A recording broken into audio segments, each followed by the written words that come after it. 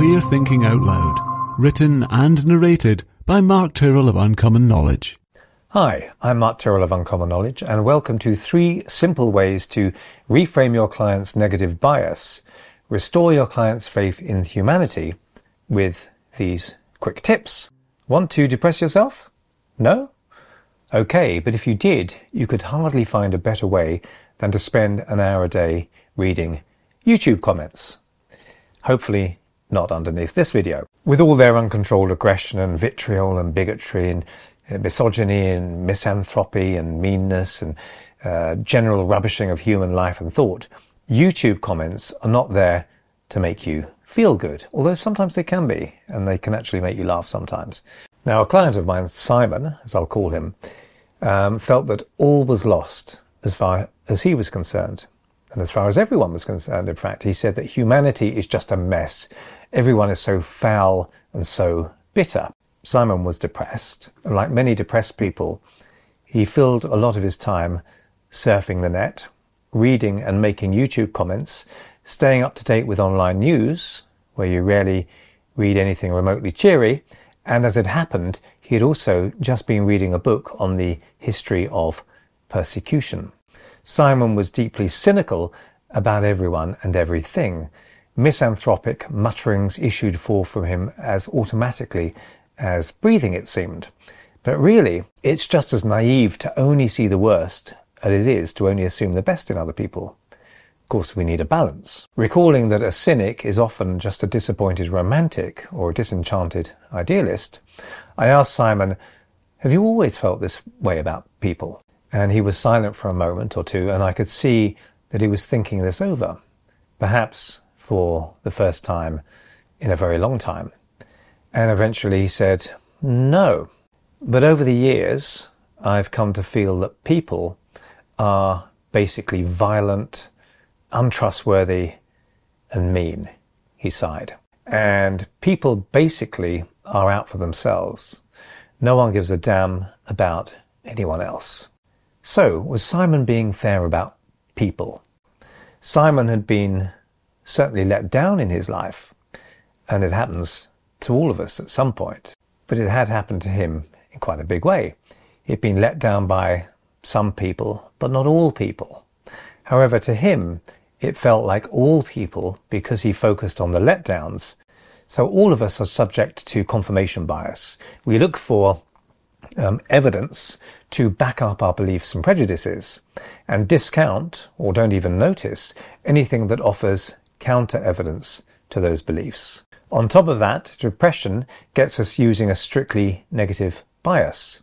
Under its baleful influence, anything good that happens is interpreted as simply the exception that proves the otherwise negative rule. Now, I'm not saying that a negative confirmation bias is a cause of depression or the sole expression of depression, but it certainly is an ongoing feature of depression, and we see it time and time again in depressed people. And for Simon, it was a major feature. Certainly even his memories of good times were now distorted through the negativizing effects of the depressive lens. So what we needed was a corrective. I didn't try to tell Simon that I thought he was wrong to view other people so despairingly. You couldn't out-argue him directly. That's the way he saw things, and we need to respect the way people see things. What I did to help correct his negative bias and help him to see with more balance were these 3 ways of subtly challenging his beliefs. So firstly, we can actually describe confirmation bias. I talked to Simon about confirmation bias, about how we find what we're looking for. He readily accepted this idea because it seemed to correlate with his own limited view of human potential. The amazing thing, I continued, is that once you start to see it at work in yourself, you can start to overcome it. You can be cynical about your own confirmation bias. And I just left that idea hanging in the air. Number 2, talk about Planet of the Apes. A little later, when Simon was deeply relaxed during hypnosis, I simply pondered aloud. You know, it's amazing how human beings coexist with so little violence. You know, if you get a a few gorillas together, more than 9 or 10, and try to get them to coexist, they'll almost immediately start trying to kill each other.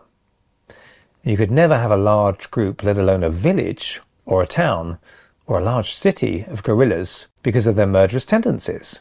And yet human beings can and do coexist in relative peace. In cities with millions of inhabitants, most people aren't murdered or mugged in those cities. Curious when you think about it, despite what you see on the news. And again, I just let that idea hang there. Number 3, set faith in humanity, reviving homework.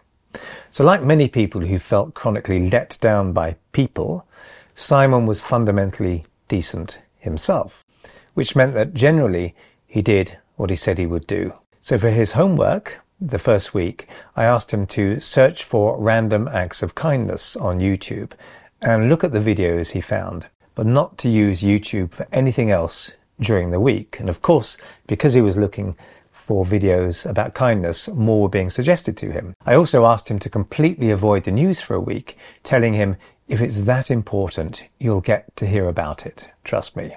I was not particularly surprised when he reported feeling a little better after week 1.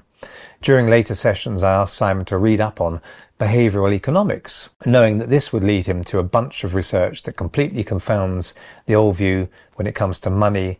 Men and women always act out of pure self-interest, that sort of idea. Behavioral economics shows us that that is just not true. During his hypnosis sessions, I told stories to Simon, both true and fictional, but still in a sense true, and stories of human courage, decency and compassion, and even tales of secret kindnesses that could not have been done to look good because no one knew about them. I used many other interventions with Simon, including addressing all or nothing thinking. Can a generally kind person occasionally do something unkind? That kind of thing. Of course, not all depressed people take such a dim view of other people, but sometimes you'll notice that extra negative bias at work on your client's natural human confirmation bias. Simon was broke when he came to see me, and so I didn't charge him for the sessions, and I'm not suggesting that you do that, but in his case, not charging him was clearly, in a way, part of his therapy. Anyway, I hope you found that useful. I'm Mark Tyrrell of Uncommon Knowledge, and if you'd like to subscribe to my email newsletter, you can find it over at unk.com/blog. That's unk.com/blog, and thanks for watching.